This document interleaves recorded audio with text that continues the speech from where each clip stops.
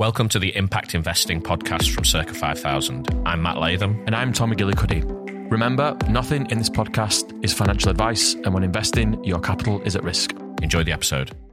Hi everyone, we're back with another episode of the Impact Investing podcast. And Tom, this week we're talking about record global temperatures, global heat wave. Yep. It's not made its way to Liverpool yet. No. It's freezing here. It's been raining an awful lot and it's cold and windy. But a while back, I think it was when we did have record temperatures in the UK, early on, it was like episode 3 or 4, we talked about, we did a heat wave special and we talked about climate change and how that, that scale of that problem and how it fits into sort of thinking about investments and being an impact investor. So we're going to revisit that, hopefully add some new things. And, it's particularly important this week because we're seeing, close to, if not record temperatures across the world. And in fact, the global average temperature is at record levels this week. So, Tom, before then, a quick global admin corner. This is our 52nd poddy, which is a year. It is a year, but it's not. It's not perfect because we missed a few. We've missed a few because you keep going on holiday and crying off, ringing in sick. That's never happened, but sounded funny. I have been on holiday. Yeah, I've been on holiday once. So never again. You're not allowed. Send us your questions, please, at podcast@circa5000.com. Listen, like, subscribe, Spotify, Apple, watch the videos on YouTube. And for a third consecutive week, flying high in the South African podcast charts. And are you going to do a South African accent to celebrate? Mabru. Okay. That was pretty good. If you say so. I actually do enjoy doing a South African accent in my spare time, but I won't bring that onto the podcast this week. Keep that to you. We might lose all our listeners in South Africa if I do it. There's record global temperatures this week. We have record temperatures on 3 continents, Tom, and it's affecting more than just the actual temperature as well, isn't it? Yeah. So we've seen... Obviously, see it on 3 continents, as you said, which is, I think, that what makes this one particularly stark and, I wouldn't say unique, but normally it's more localized. And as a consequence to that, we've seen flooding all over the world at the same time, from the USA to Japan. It's been the hottest June ever recorded globally and the hottest July so far ever recorded. I think some of the consecutive days at the start of July have consistently beat the previous records of the previous days. So if you're in the UK, you might not be feeling this because it's been raining and cold, but everywhere else seems to be experiencing these temperatures. China hit 52 degrees. Just as a contrast to that, they hit minus 52 degrees, which is the coldest ever temperature not so long ago in winter. So that's a huge temperature swing in China. Yeah. Italy and Spain, 40, 44 degrees. I think it was actually hit 48, 49 in Italy. North Africa, the same. US, the same. Japan's in the 40s. And so you've got this broad spread, really high, dangerously high temperatures. And we're close to world record temperatures in Death Valley. I mean, the clue is perhaps in the name. Sounds lovely. In a place called Furnace Creek, which again sounds like it could be hot. The clue is all in the name. But, we've seen temperatures over 53 degrees Celsius in California, in Death Valley. Interestingly, though, the highest temperature ever recorded in the world is in Furnace Creek in Death Valley, but it was in 1913, 56.7 degrees Celsius. Wow. But they're expecting it'll be beaten, won't they? They're expecting it'll be beaten, yeah. But this is just... It's just unbearable temperatures, basically. It's really hot to hear for 2 people from Northern England. 20 degrees feels hot to me. Well, the way I think about it is you'd roughly cook a medium rare steak to about 53 degrees. Is that how you assess all temperatures? All on steak, yeah. All on how it would cook a steak. So if you stood out in that for a while... Not overdone. You could be edible. And so we've got, climate change is supercharging all these weather events. You've got ice caps melting, oceans warming, which means there's more water vapor in the air, which is contributing to the more extreme weather, especially with the flooding that you've seen.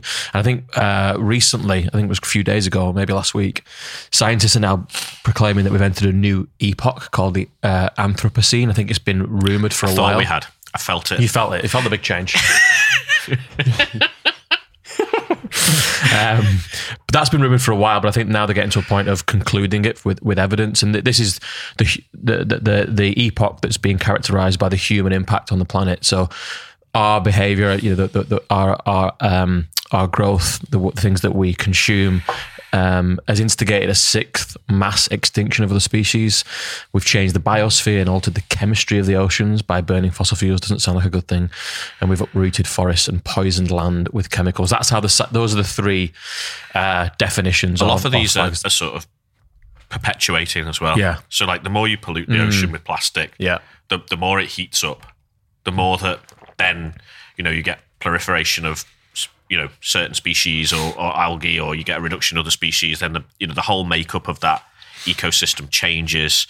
Its ability to absorb carbon changes. Its ability to reflect heat changes, and you end up with these cycles where there's 2 or 3 influences happening at the same time, and they just spiral. Yep. So it doesn't feel like we're in a great place. No, it's a bit of a stark backdrop, and I think before we go into, we always try and we'll end on something that is positive and gives people agency, which is happens to be the thing that we do for a living. We think, which is impact investing. But before we get onto that, I think it's worth highlighting the scale of the challenge when it comes to climate change. Yeah. We discussed this, almost a year ago. A lot of the stats here are from Bill Gates' book, How to Avoid a Climate Disaster. He's very into climate change when he's not putting microchips in us to follow us around the world. So the two big overarching stats, obviously, global net zero target is the target we've set ourselves for 2050.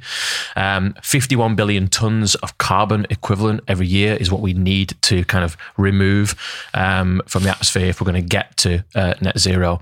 And I think the important part to stress when it comes to climate change and combating it is it's way more than just electricity. What that book does, and I'd recommend everyone read it if you've not already, is it breaks down how multifaceted this problem is to solve, all the different industries and areas that go into it. And so whilst we hold up electric vehicles and things like that as signs of a great achievement and great progress, it's a small component part of a really messy picture when it comes to tackling climate change. Yeah, and it's about the, a lot of these things are about electricity in the sense that it's the input energy source into stuff. Yeah. But, there's if you think about things like steel and cement, for example, they're areas that perhaps don't get the headlines as much, but they are, it's about 10% of global emissions is steel and cement production. So, unless you can find a clean form of steel and cement, or an alternative that does those jobs. And, there aren't many alternatives to build buildings, of certain sizes, for example. Yeah. You're not really going to solve this problem, or you're going to have to go better than net zero in other areas to offset that 10%. Yeah. Also, as more of the globe, sort of urbanizes and develops, areas like China where the construction is, they're building huge cities, the demand for these materials increases. So it's 10% now, but unless you find a replacement source of it, again, things like transportation. Yeah. Again, it's the fuel input. So if you can create all of the electricity cleanly and then it is inputted into things like transport, then you did go away to solving the problem. Yeah. But even if your electricity isn't produced cleanly, it's more efficient to run an electric car than it is to run a 100% petrol one. So, and then you've got things like refrigeration and cooling and heating of homes. It's again, the demand for things like cooling increases as the world gets hotter, but that's about 7% of global emissions as it is now. Yeah. But the more that there's demand for cooling when record temperatures are all over Europe and all over America and elsewhere, what do people do? Well, they stay inside. You literally can't go outside in those temperatures, and if they have it, they turn on the air conditioning. Yeah, and you've got places that were traditionally cool, like as in the UK is a great example of this. In summers when we were growing up, people probably couldn't afford it, where we grew up. But there was no demand for it. Air conditioning units in houses. I mean, I never heard that mentioned at all until the past 5 years. People that are buying now air conditioning units for summer because it gets too hot. Our buildings are designed for a cool country. It's now getting exceptionally hot, and as the Earth continues to get warm, there's more and more places that go like that. There's going to be more demand for cooling, and on the flip side, more demand for heating as we get more extreme weather outcomes. The other area to highlight is 19% of that 51 million tons is from growing things, agriculture, and that industry. That's another area that it does get talked about, but it seems like the main focus is on the electricity into your home and transportation, I think. Yeah. But in the transportation, only half of it's cars. The rest is other stuff that hasn't really been tackled. I mean, you've seen, is it Dale Vince that's come out, UK entrepreneur that founded Ecotricity. He's trying to establish, proper commercial electric powered planes, but has admitted that the first year of the plane that he's got on, that he's part of the team that's building, he's going to be powered by kerosene because it's still not viable yet. So there's a long way to go on a few of these things, and there's some areas that don't seem to be in the conversation properly really at all. Yeah, you've got areas like shipping. Yeah, there's electric trucks being developed, but they're along. You see a fair number of electric cars on the road. Yeah, I don't think I've ever seen an electric truck on the road. Yeah. So there's a lot of areas there that perhaps don't get the headlines as much that need. Yeah, and obviously the big thing in this is getting to net zero has a cost. Yeah, has a big cost. There's a Rowan Hooper. I think you've read his book, How to Spend $1 Trillion. I have not read it yet, but I know about it. And I parrot it like I have because you've told me about it. I'll lend you my copy. And he's estimated that it'll cost $100 trillion to get to net zero by 2025. I mean, that seems a little bit short, isn't it? Probably put that. Might be actually 2030. Maybe 2030. That figure. But the point is you've got, put that into a comparative stat. So $100 trillion is about 80 trillion pounds sterling. The NHS budget for a year is about 200 billion. It's about 190 billion. So it's the equivalent of funding the NHS for about 400 years. So it's a big number. It is a global figure though, and I think the other issue you've got here is that the later you leave this, the more expensive it is because you have to do things quicker, more drastic, harder, and it's something that requires global consensus. Yeah. So you can solve one thing in one geography, but unless there's a global movement, and what have you seen just over years and years and years after the Paris talks, the COP talks, is these targets get thrown around and then they get repeatedly missed, or some major economy fails to commit to them, or something like that. So what you've got is the political and economic environment has to align so that there's a will politically and there's economic availability to do it. And what you've seen since probably 2020, where inflation started to go up and interest rates have started to go up, is that the country's abilities to invest in these big projects has been diminished, and the political will to put climate stuff at the forefront of policy arguments is not there, because frankly, when the public can't afford to pay their mortgage or their utility bills or buy enough food to feed the families, etc., the climate is something that can be pushed to the back because it's a long term. It's just seen as this not immediate issue. Yeah. If you have to pay a bill that month, or you have to feed your family that week, that's an issue that needs solving right now. Yeah. Now the climate is an emergency, but it doesn't feel like an emergency to the average person. Yeah, especially on any given day. Yeah, especially if you're in one of these traditionally cooler countries like this country. Especially if it's raining like it is here. Especially if it's raining. But this is, we could talk about what's currently going on with the UK politics, but this is the real crime, I think, of the past. Well, one of the real crimes of the past, say, 13 years of UK government is, up until very, very recently, interest rates for governments have been zero. They could have lent money on zero interest rates and done whatever they want with it. They didn't do that, really. Yeah.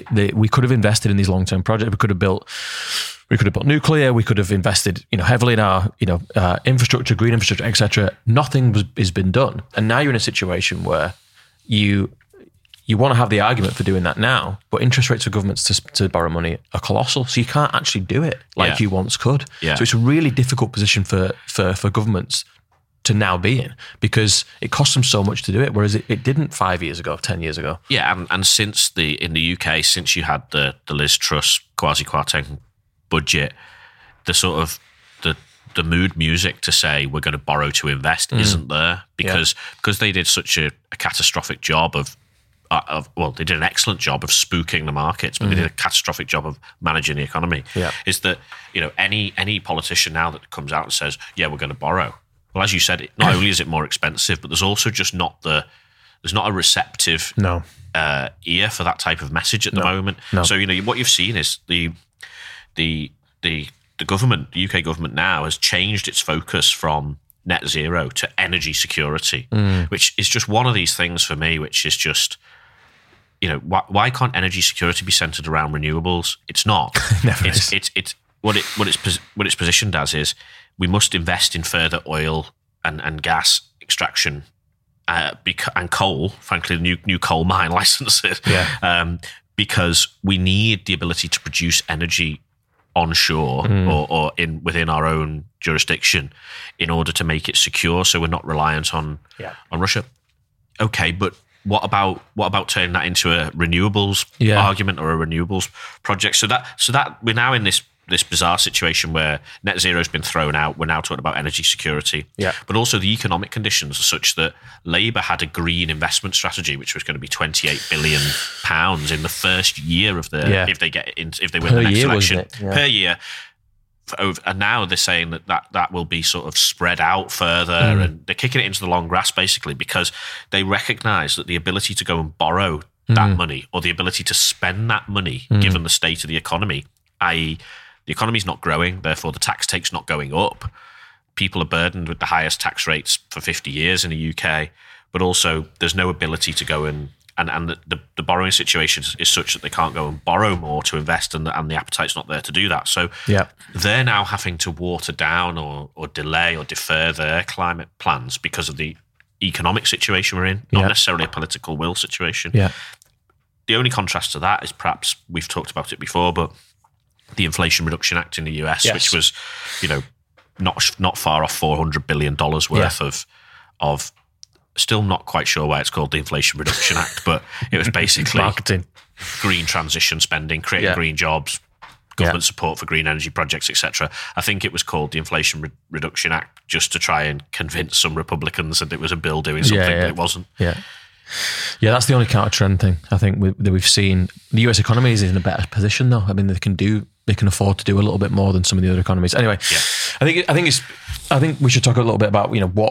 what can an individual do about this? What can you do about this? Because a lot of these things are big structural things that are government-led and corporation-led. But I think there are some real meaningful things that the average kind of person, the average investor can do to help this situation. So the number one thing I would highlight is, and we've talked about this in previous podcasts, but it's checking where your pension is invested. Either your current pension that you have with your current employer, or the pensions that you had when you were employed by your previous employer that you've left behind and that you likely don't know where it's invested anymore. A few stats that bring this to life, in the UK, that for every £10 you put in your pension in the UK at the moment, £2 of that is linked to deforestation. So the companies, what they're doing, that you're investing in the background of your pension. £88 billion of pensions in the UK are invested in fossil fuel companies, and that works out at an average of $3,000 per person.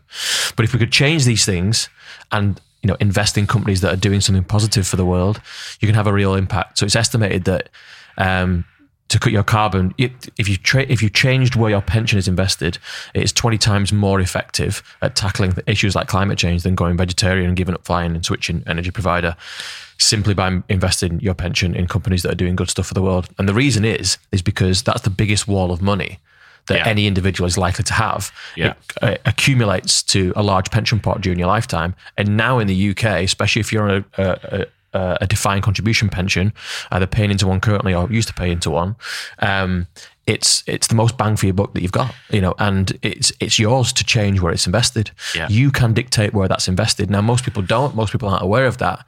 But if you can transition it into companies that are doing something good for the world, then that's probably the most meaningful thing that you can do for climate change, whilst earning a return for yourself and building your pension and retirement fund at the same time. Yeah, and I think if you look at why a lot of pensions in the UK are invested in. If you look at why a lot of pensions in the UK are invested in fossil fuel companies, it's because a lot of them are invested in the FTSE 100. And if you look at the FTSE 100, which is the 100 biggest listed businesses listed on the London Stock Exchange, if you just look at what they are, you've got Shell, BP, Glencore, Rio Tinto, Anglo American. You've got all these things in there that are just.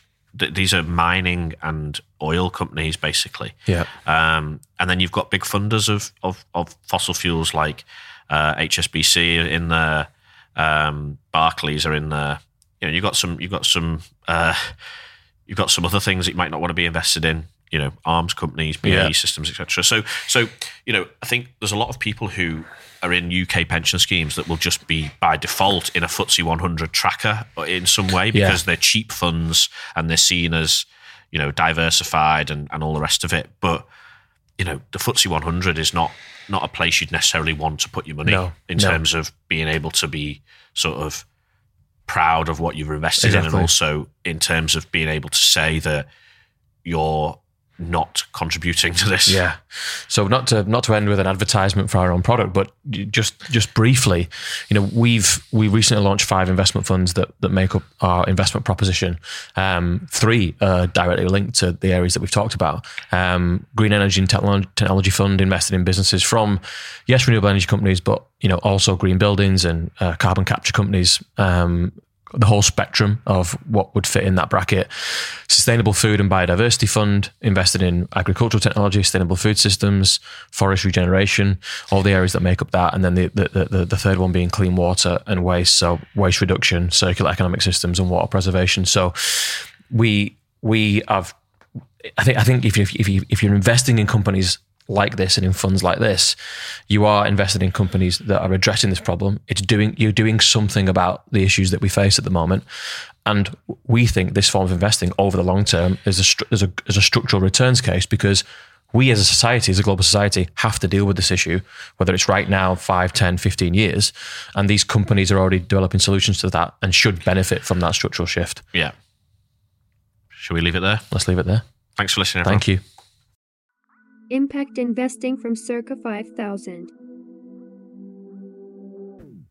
Thank you for listening to Impact Investing, a podcast brought to you by Circa 5000. Remember, when investing, your capital is at risk, and this podcast is not financial advice.